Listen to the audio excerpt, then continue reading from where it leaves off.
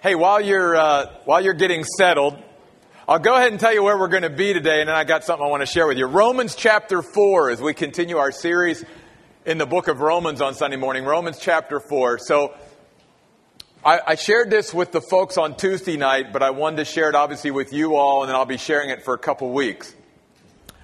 We're at a place as a church right now where we have a piece of property that we would like you guys to pray about. Okay? We are at that point and really want you to be praying that this week that the folks who own this property would be open to our proposal to them that we are going to make. Let me tell you where this piece of property is. First of all, it meets almost all the criteria we've been looking for since we felt God moving us to start looking for a place we could call our own. Basha has been awesome for the first 4+ years of the existence of this church, but we know God wants us to have a place we can call our own. We're going to be able to do even more ministry than we can do right now because of meeting at a school. So I'm going to give you directions from where we are now to this location. If you go down Riggs this way and you head west on Riggs, you will eventually come to Gilbert Road. If you take a north on Gilbert Road from Riggs and go north on Gilbert to Chandler Heights Road, then you make a left turn or go west on Chandler Heights Road. This piece of property that's 8 acres sits on the north side or on your right side, and it's 0.4 of a mile down Chandler Heights Road once you make that turn off of Gilbert. Okay? Let me repeat that. Go down Riggs till you get to, because what I'd like you to do is I'd like you to go by and take a look at it. Okay? And pray over it and all that kind of good stuff.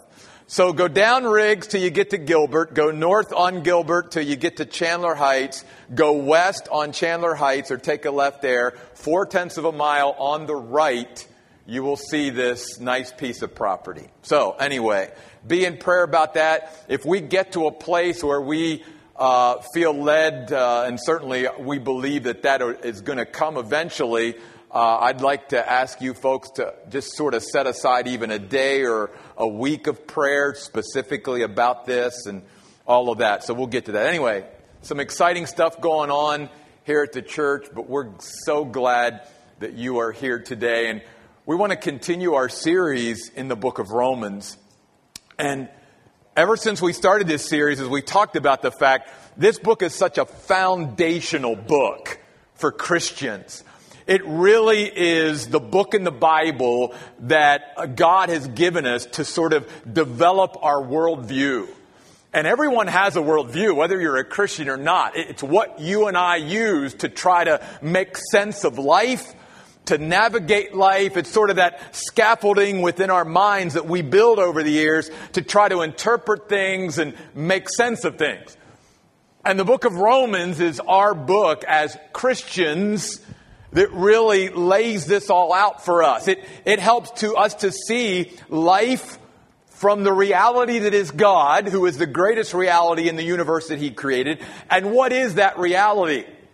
Because Paul has already told us, if we're not going to live in the reality that is God, the reality that He has created, then we're going to either live in a world of denial, denying what reality really is, and never really dealing with reality, or else we will begin to make up an imaginary, make-believe fantasy world that many human beings live in today that, again, never really talks about reality, never deals with it. And one of the great things about Romans is that he talks about the great subject of salvation. And yet there are many today, even Christians, or those who confess to be Christians, who go, I don't really understand salvation. I don't even know why. What am I saved from, or what am I saved to, and why do I need salvation, and what is all entailed in this great subject of salvation? So Paul's covering all that. And last week we, ended up talking about again why we need salvation so desperately as a human being, and then what salvation begins to look like. And hopefully the things that Paul shares, especially for us who are Christian, who have a personal relationship with God through Christ, can begin to even appreciate our salvation more. We can understand the depths, if you will, the breadth of our salvation to a degree we never could before by understanding the truths revealed to us in Romans that might inspire and motivate us to even greater heights in our walk with God, in our service for God, in our life with God every day. And so last week, Paul talked to us about this great subject of justification. What's this mean? And we talked about the fact that this is a legal term in Paul's day that was from a judgment standpoint, as like a great judge. And it is the declarative act of God whereby he, for once and one time only, declares a person righteous before him. In other words, not guilty, acquitted of all charges. And we gave you the picture last week. It would be like the God of the universe, us standing before him as judge. And instead of judging us, he lays aside his judicial gavel. He lays aside his judicial robes. And he actually takes our punishment that we deserve upon himself and says, I'll take the punishment. I'll be the substitute. I'll take on myself what they deserve. And Paul says, don't you understand that when a person comes to faith in Christ, that's exactly the transaction that takes place? That the God of all the universe, that all human beings stand guilty before, because Paul says all have sinned, all fall short of the glory of God, that God is willing, by his grace, undeserved gift, he's willing to grant us acquittal. He's willing to say, you're not guilty anymore. You stand before me righteous. Not in our own righteousness, as we saw last week, but in the righteousness that is provided for us in Jesus Christ. And Paul said, that's what it means to be justified. That's what it means to be declared righteous before God. Now, Paul, in his concluding argument, which begins in chapter 4, is going to pull out from the Old Testament two witnesses to sort of use as his concluding argument about what's taking place and why it takes place and all of this.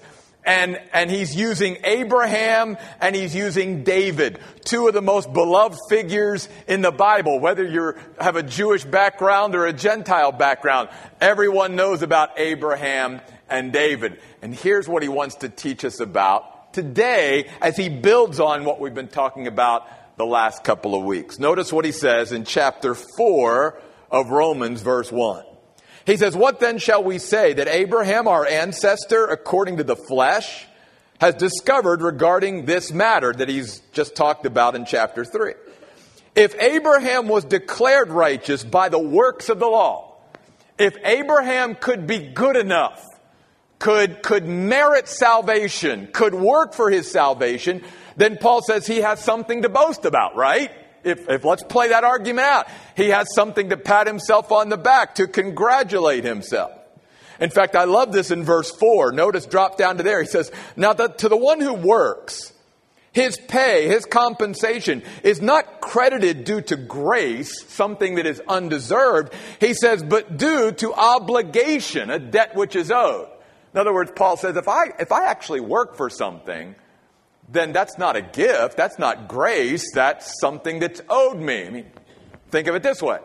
How many of you all in here say got paid by your boss in the last week or two? Raise your hand. Did any of you run into your boss the day you got paid and said, thank you so much for paying me today? If you did, I'd like to talk to you after the service. No. We normally don't behave that way, do we? Why? Because we worked for that. We earned that. We don't go in and say, oh, thank you, as if it's somehow undeserved. We're like, wait a minute, I'm entitled to that because this is what I did. This is the compensation. So Paul is saying, if somehow Abraham was able to work for his salvation, for his justification, then that's not grace. That's not a gift. That's something he can congratulate himself for. But Paul's going to say, that's not the way it was. And yet, as we even shared last week, for thousands of years now, man has thought that the way I get to heaven, the way I have a relationship with God predominantly is by being a good enough person, by doing enough good works. Listen to these results just a few years ago from the Barna Research Group that they asked churchgoers. Now I realize just because someone goes to church doesn't mean they have a relationship with God, but still it means they're in a spiritual environment where to me they should be taught and know better than this. 50%, 1 out of every 2 church goers said this when they were asked, how do I get to heaven? Or how do I have a relationship with God? 50% said that there was the belief that if people were generally good or do enough good things for others, they will earn places in heaven. Now, let me ask you about that. The problem with looking at that rather than the reality of what the Bible teaches is, and this would be a question I would ask somebody who believed that, when do you know you've done enough? When do you know you've done enough? In other words, because you're basing it on that, you still as a human being never really know whether you've secured your place in heaven. You have to live by assumption rather than assurance. And God is writing His truth to us. And one reason why Jesus says the truth will set you free if you embrace it is because God's truth gives us assurance. It gives us confidence in our relationship with God and our standing before God so that we don't have to live our whole earthly life trying to assume, am I going to make it or not? Am I good enough? Have I done enough good things? That's why John writes in 1 John 5:13, these things in the Word of God are written so that we might know we have eternal life. And that knowledge and confidence of having eternal life and possessing it right now isn't coming from our own cockiness or our own pride because we think we're good enough. It's based upon what God has said, and we're placing our trust in what God has said. That's where our assurance comes from. That's where all of our assurance is going to come from in our life. Otherwise, we're just living by assumptions rather than by assurance. And God wants His people who embrace Him to have assurance, to have confidence as they approach life and as they approach eternity. And we never know when that time is going to come. Even this weekend, Lisa and I had a very dear friend of ours who was a leader in our church back in the state of New York, who suddenly at 62 years of age just dropped dead and went to be with Jesus.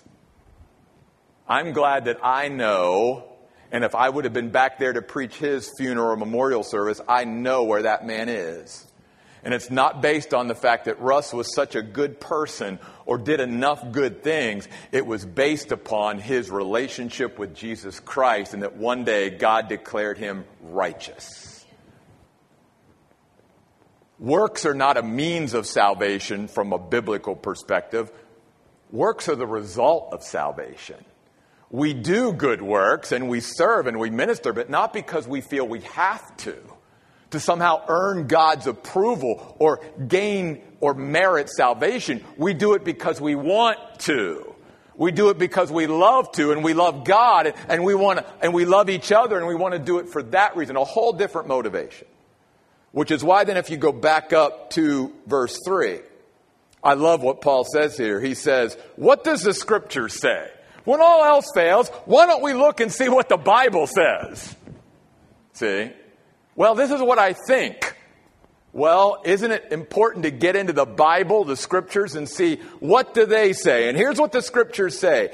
Abraham believed God. First of all, let's stop there. That's important. The word believe here is an important word because we already talked last week about the fact that the Bible says that demons believe and tremble, but obviously we don't think we're going to see any demons in heaven someday. And demons aren't declared righteous before God. So what's the difference between a demon belief and the kind of belief that Abraham had that God requires from us? It is a belief of surrender. It's a belief of submission. The word believe means to fully rely and rest in God and what He has said. Fully. Not partially, like, well, God, I'll sort of count on me to make up the difference between, you and me and all that we talked about. No, it's fully relying on God and resting in Him and what He said. That's what belief is. And therefore, it is a belief that revolutionizes our life and allows us to follow this God. That's what belief is. That's the kind of belief that Abraham had. And it's a kind of belief that just takes God at His word. It's the kind of belief or faith that is an attitude rather than an act. Because in that, Abraham was turning totally away from himself, and he was turning totally to God and to what God promised. That's faith. That's belief. That's what this word in the original Greek language means. And that's what Abraham did. And when Abraham or anyone else does that kind of belief, notice what the Bible says. Abraham believed God, and it was credited to him as righteousness. The word credited is a great word. It's one of my favorite Greek words. It's the word logizomai. I love to go around the house just saying that word. Logizomai. It's an accounting or bookkeeping term. So any of you that are in the financial world, you will appreciate this. It's a word that means to permanently place into one's account something. That's what it means. In other words, so God goes from sort of the argument through Paul of the courtroom last week to now an accounting or bookkeeping office, if you will. And Paul says, here's the wonder of our salvation. We're going to talk about this part of it in a minute. Paul says, in salvation, God not only forgives or takes away all of our sin off of our account and puts it on Christ, but then God transfers into our account where there's nothing. He transfers His entire righteousness to our account. So that when He looks at our account from His perspective, there's the righteousness of Jesus Christ, what God fully requires. Do we deserve it? No. Did we earn it? No. But the Bible says when we believe and trust what God says, that's what He does. He credits our account. And again, this word means to permanently place into one's account Christ's righteousness. So today, if you are here and you have trusted in what God said and you've trusted in Christ, you don't have to worry about my account with God. Is it good enough? Have I done enough? No. If you've trusted in Jesus Christ, then God at this time, whenever you did that, took all of your sin, all of my sin that we would ever commit, and put it on the account of Christ, who died in our place, who was our substitute, and took all of that, and then in that place, put all of His righteousness on my account. Wow. When we begin to grasp that, it's like, no wonder Paul says to the Corinthians in 2 Corinthians 5:21, He who knew no sin, speaking of Jesus, became sin for us, that we might be made the righteousness of God in Him. See, when we stand before God, we stand righteous, but not in our own righteousness, because we saw last week and in weeks previous, it doesn't matter how good we try to be. We can never measure up to the perfected standard of God Himself. The only one that can measure up to that is the sinless, spotless Lamb of God, Jesus Christ. So when you and I accept Christ, we stand before God never in our own righteousness, but in the righteousness that is Jesus, that is transferred to our account through what? Through good works? No. Through what? Belief. Abraham believed God, and God credited his account permanently with the righteousness that is what God fully requires. That's how Abraham came to have a relationship with God. It wasn't through being a good person. It wasn't through being one of the people in the Hall of Fame of faith that sometimes we put these Bible characters on pedestals. Like, oh my goodness, they're so much better than us. No, Abraham had to find salvation just the way any other human being ever did. He had to understand that he was undone before God and that there was no way he could ever be good enough before God. And he believed what God said, and God credited him his account as righteousness. Notice what he goes on to say in verse 5. But to the one who does not work to earn salvation, but instead believes in the one who declares the ungodly righteous, his faith, his personal trust in Jesus, taking God at his word, again, is credited as righteousness. And notice something very important also in that verse. The Bible teaches that God will declare the ungodly righteous. In other words, what Paul's saying is, there's no way a human being can try to clean themselves up and present themselves as good in some way before God. No. We come just as we are. All of it. All of our sin, all of our failure, all of it. And we just give it to God and say, God, save me. And God will. Then that wonderful Christian life and growing to know more about God and walking with Him every day and being part of a fellowship of brothers and sisters in Christ where we can mutually encourage and grow with one another. That all takes place after, but at that moment, God says, just come, Jeff, just like you are. That's why for years and years and years in the Billy Graham crusades, what would be the song that Billy Graham crusade would end with? Just as I am, without one plea. Because that's what it is. I don't come to God saying, God, I'll give you what I got, and then you make up the difference. No. There is no difference. I come with everything, all the yuck and everything, and I just give it to God. Because here's the thing. The Bible says, God loves me in spite of the fact that I'm ungodly. And the word ungodly, by the way, just means to be unlike God in thought, word, and deed. I'm about as much unlike God in my unsaved state as anybody could be. And Paul talks about that. Paul said, I just come saying, okay, God, this is who I am. And the Bible says, but God loves me enough to say, I still want to give you my salvation. Just receive it. Don't think that you can try to reform yourself or make yourself good enough. I love you in that state. I don't approve of everything you've done. I don't approve of maybe where you are right now, but I love you and just let me save you. Then we can work on taking care of all the stuff after you come that way. That's what Paul says.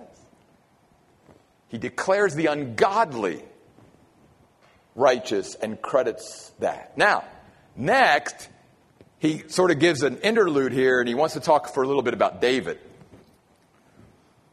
And he wants to even quote from David because everybody, again, to some degree puts David on a pedestal.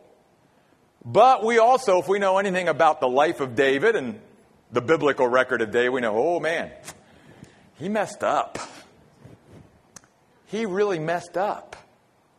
And yet notice what David himself said. And this is a quote now that Paul is giving from Psalm 32. He says, verse 6, so even David himself speaks regarding the blessedness of the man to whom God credits righteousness apart from works.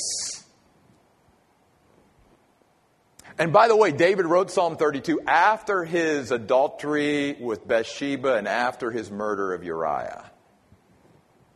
The word blessedness is a really cool word. It means a state of well-being independent of external circumstances. That's the place God wants all of His children to get to.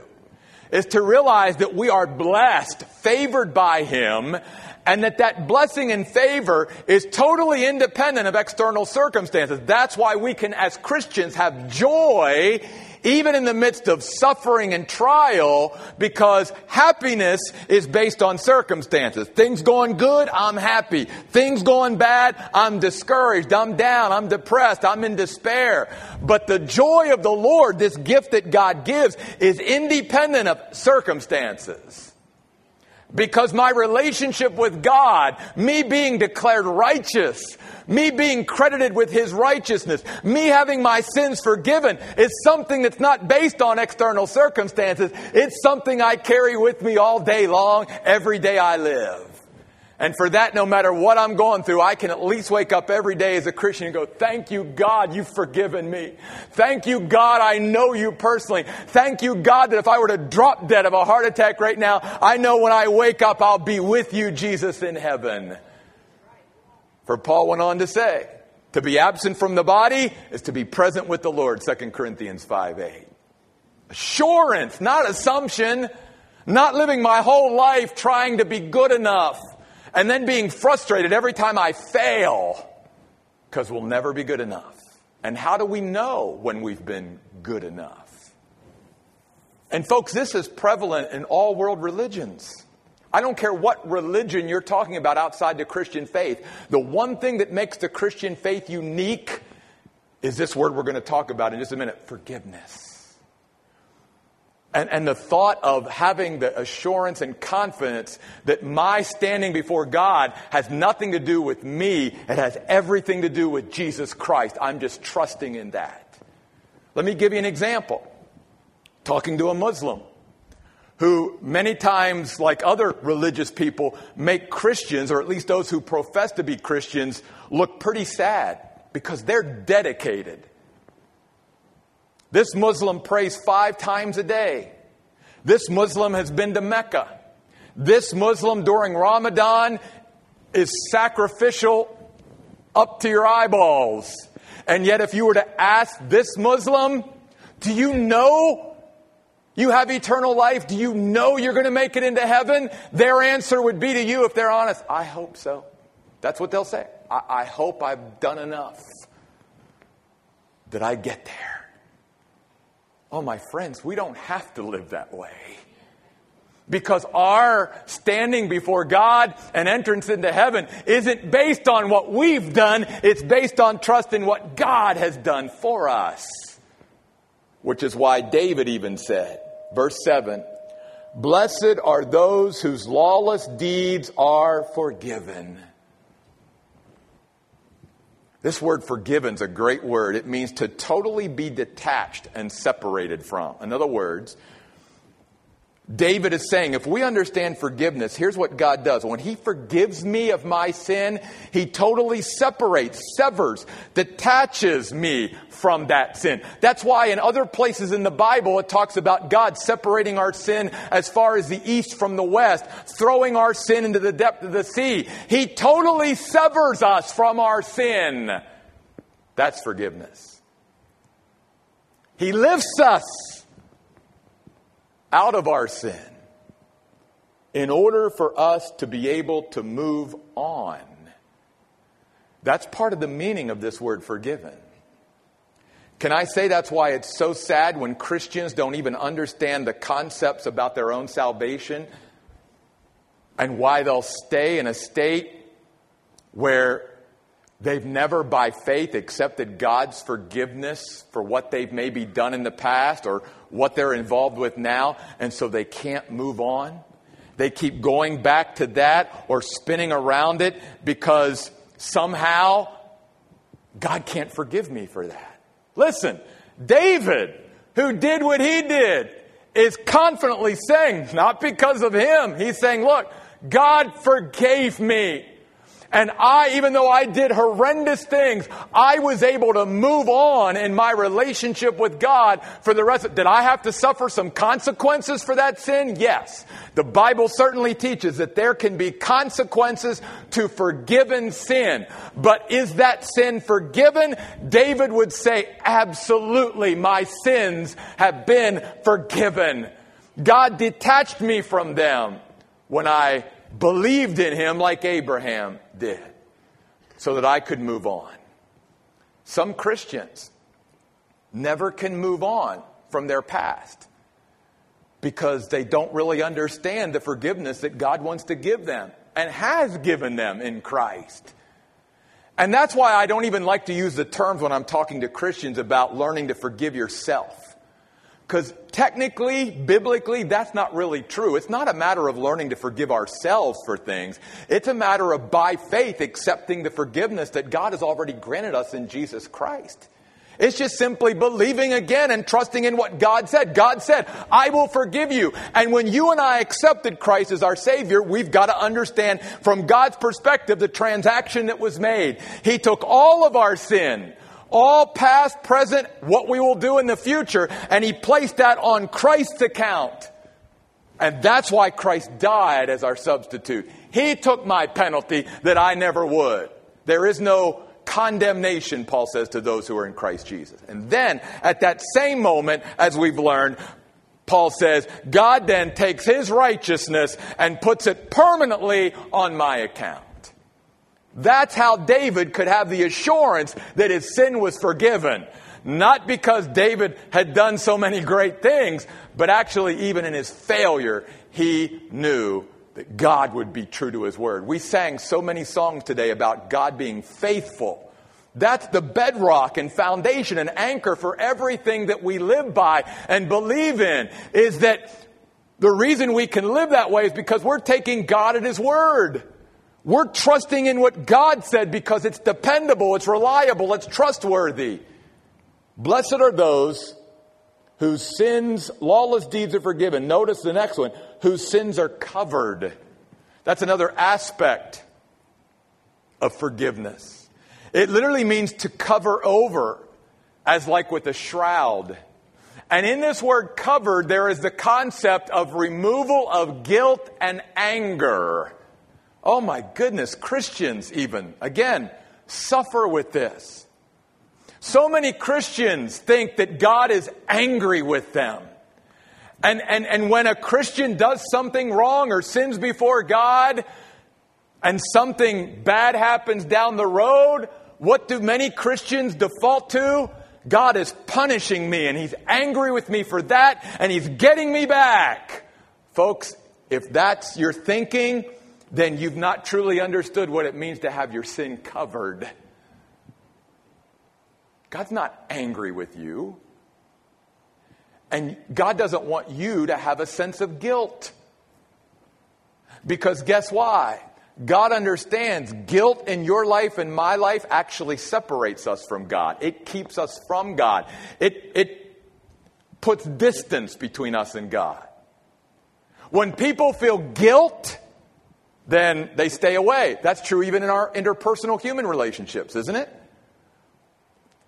You or someone else feels guilty about something that happened in a relationship. Do you hang around each other all the time? No, you avoid each other. That's what guilt does. That's why God doesn't want to see guilt in His children's lives. Because He wants to be a part of our life all the time. And He knows guilt puts a wedge between us and Him. That's the difference between guilt and conviction. Yes, conviction comes when I sin from the Holy Spirit of God, but conviction is what drives me to God, because conviction reminds me that when I sinned, even more than I hurt some other human being, I hurt God. And I hurt the God that did all this for me. I hurt the God that died for me. I hurt the God that took my sin on Himself. I hurt the God that credited my account permanently with His righteousness. I hurt Him, and therefore I want to make it right. I want He and I to be okay. And that's a whole motivation out of love. See, when there's love in a relationship, the two people even love each other so much, even if there's a wrong that's been done, that love is going to drive them to, I want to get this right. And that's where conviction comes in. Guilt keeps us from God. Conviction brings us back to God. And that's why David wanted all of us to understand, not only are our sins forgiven, but our sins are covered, completely covered by the blood of Jesus Christ. And then he goes on to say, verse 8, blessed is the one against whom the Lord will never count sin. Jeff, that's the 10,563rd time you've done that.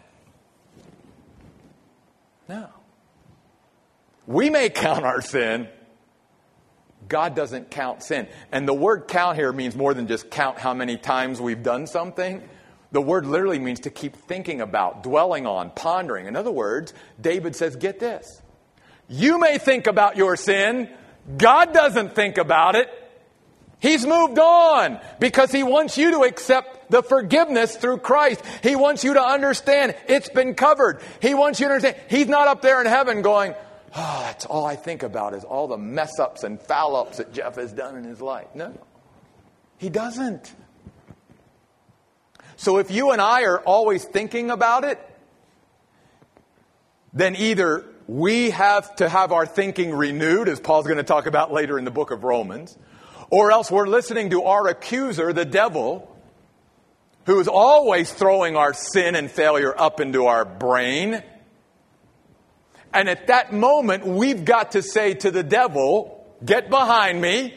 We've got to resist him, strong in our faith, as James and Peter talks about. And we've got to say, my sin has been forgiven. My sin has been covered. And God isn't thinking about it. So get away from me, Satan. I'm moving on. God certainly wants us to learn from our failure. He wants us to learn from our mistakes. He wants us to learn from our sin so that we don't keep making the same mistakes over and again. But God's attitude towards his children is, don't stay defeated. Don't let the devil keep kicking you when you're down. Take my hand, child, and let's move on. And let's keep on going on this wonderful journey together as God and his child. I love that verse in Proverbs. It says, a righteous man falls down 7 times, but gets back up every time. And it's not that we're not going to fail, even after we're saved.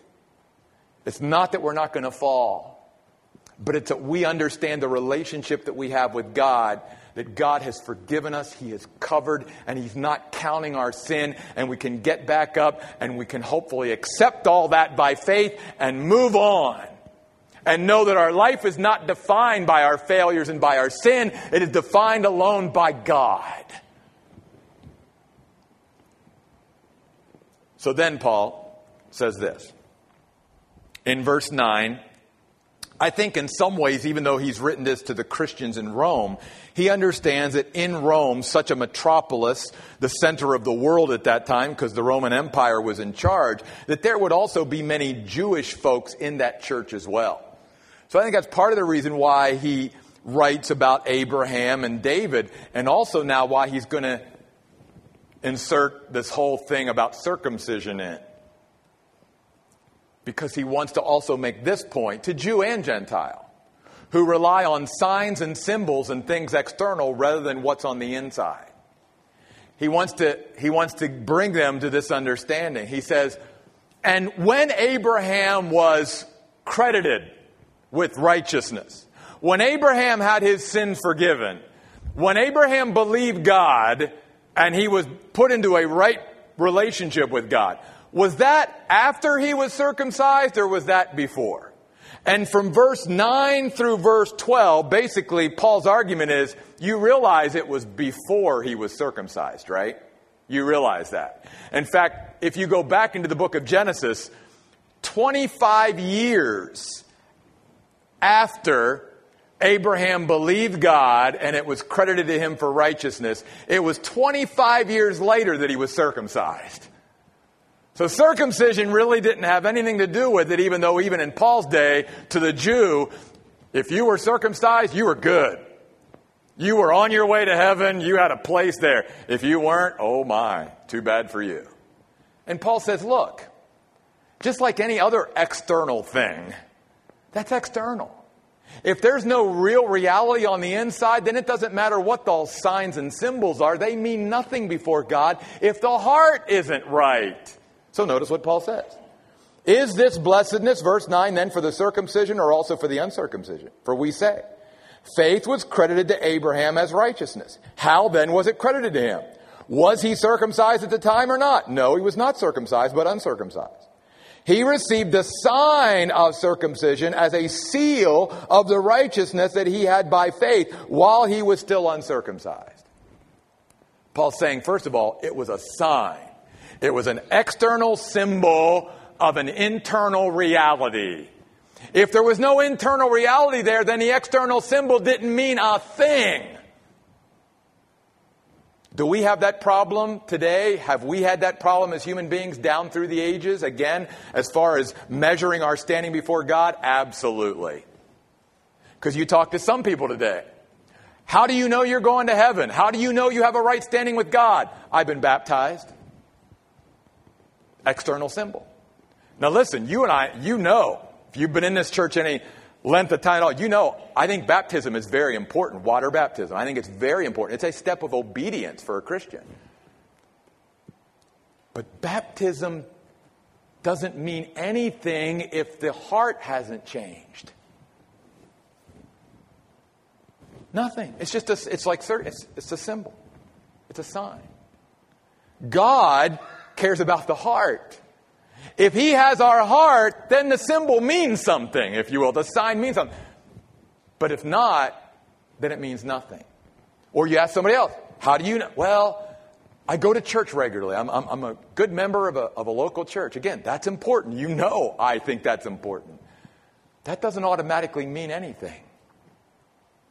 Go back to the thief on the cross, who's a great example that Jesus gave all human beings of all time to settle the issue.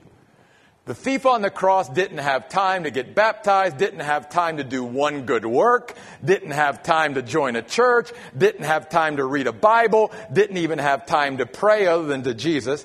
Nothing. And yet Jesus said to him what? When he placed his faith in Jesus to save him, he said, today you'll be with me in where? Paradise. Because his heart was right with God. See, Paul's saying, guys, you're putting too much emphasis on the whole circumcision thing or the whole baptism thing or the whole church membership thing or the whole, I serve God or I'm in this ministry or whatever. Again, all that's wonderful if the internal reality of the heart is where it should be. And then Paul goes on to say, he uses the word seal, which is a little bit different than sign.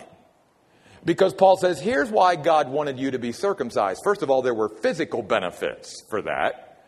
But second of all, he treated the sign or seal of circumcision like he did the rainbow back in Noah's day after the great flood. It was to be a testimony to Abraham that God had given him the promise and that he would keep it. In other words, it was a reminder to Abraham, God keeps his promise. God said, if I just believe in him, he will credit my account permanently as his righteousness. I believe God. I believe. It was assurance. It was reassurance that God gave. Just like God gave to Noah. Noah, I'm going to set a bow in the sky. And every time you see that rainbow, you're going to know that here's what I promised mankind. I would never totally destroy the earth with a flood ever again. There's the testimony that I can be trusted. That's what the word seal means.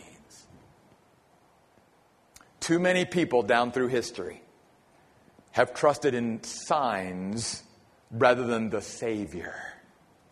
And what Paul is saying today is, if your belief, if you're standing before God, if you're thinking you're going to get into heaven, if your assumption that you were to die today and you would go to heaven is based on anyone or anything other than Jesus Christ alone, then Paul says, you need to revisit that. Because the only one that can bring us into a right relationship with God is Jesus Christ and a personal relationship with him. And when that happens, Paul says, oh my goodness, the blessedness of that.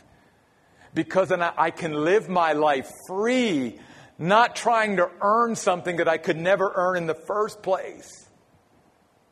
And I can live my life knowing that if I strive to be a good person and to serve God and to love others, it's never because I am doing it out of obligation or feeling like I got to make up the difference or I'm not going to make it. Because I know, not based upon my performance at all times, like David, but I know that God told me when I believed in Him and took Him at His word, my sins would be forgiven, my sins would be covered, and I wouldn't think about them anymore. And folks, may I remind you, that's in the past, all those words. So that if you're here today and you've accepted Jesus Christ as your Savior, I want to just, one more time, let's go through this so that we can get it. Every sin you've ever done, every sin you're presently doing, and every sin you will do to the day you die has been forgiven and covered. And then, this empty account over here that's got nothing in it, nothing. God took His righteousness and placed it permanently on my account. Do you know that you know? And are you living in that today? That state of blessedness, that state of well-being, that everything between me and God is good because of Jesus Christ, independent of external circumstances. And if the circumstances of my life start to go downhill, I got to stop going to that place where somehow God is getting me back, punishing me, angry with me. Then I don't understand what forgiveness and covering is all about. Our last song we're going to sing today is such an appropriate song. You know it's one of my favorites. In Christ alone. That's it, folks. Are we trusting in a sign? Are we trusting in something else? Are we trusting in the Savior alone for everything we are and everything we will ever have? Let's stand and close in prayer. I know I've run over a few minutes today, but what we're talking about is so important. It deals with eternity, folks. So I don't want to rush this at all today. I want to ask this question. Every head bowed, every eye closed, please, out of respect for one another. Sir, ma'am, you're here today in this auditorium. You've heard the Word of God, the Word of truth. Do you know? Do you know what your standing is before God? Do you have that assurance? Was there a time in your life where, like Abraham, you believed God? You took Him at His word. You trusted in Jesus personally to save you. And your account was credited, as Paul says, as righteousness. If not, if you're not sure, hey, that's okay. Because maybe the reason why you're here today to hear this is so you can finally settle that and be able to move on and accept God's forgiveness and get rid of the guilt in your life and be free in Jesus. If you want to know Jesus and you want to know that you know, then all you have to do today from your heart, not anything external, not any ritual, not any rite of a church, not any sign or symbol, from your heart, all you have to do is say, God, I believe.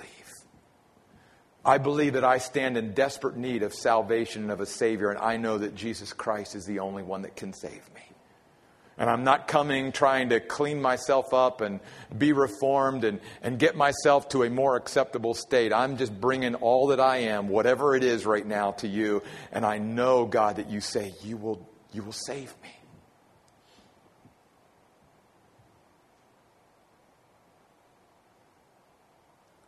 God, I thank you that I don't stand before you in what little righteousness I could bring you, because it is not righteousness at all from your standard.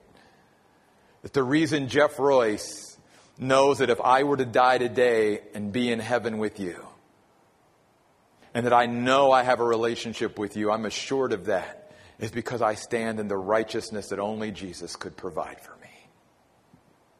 May all of us know that it's in Christ alone we stand. It's in Christ alone we live. It's in Christ alone that we thrive. Lord, help us to sing this song with meaning today. We pray in Jesus' name. Amen.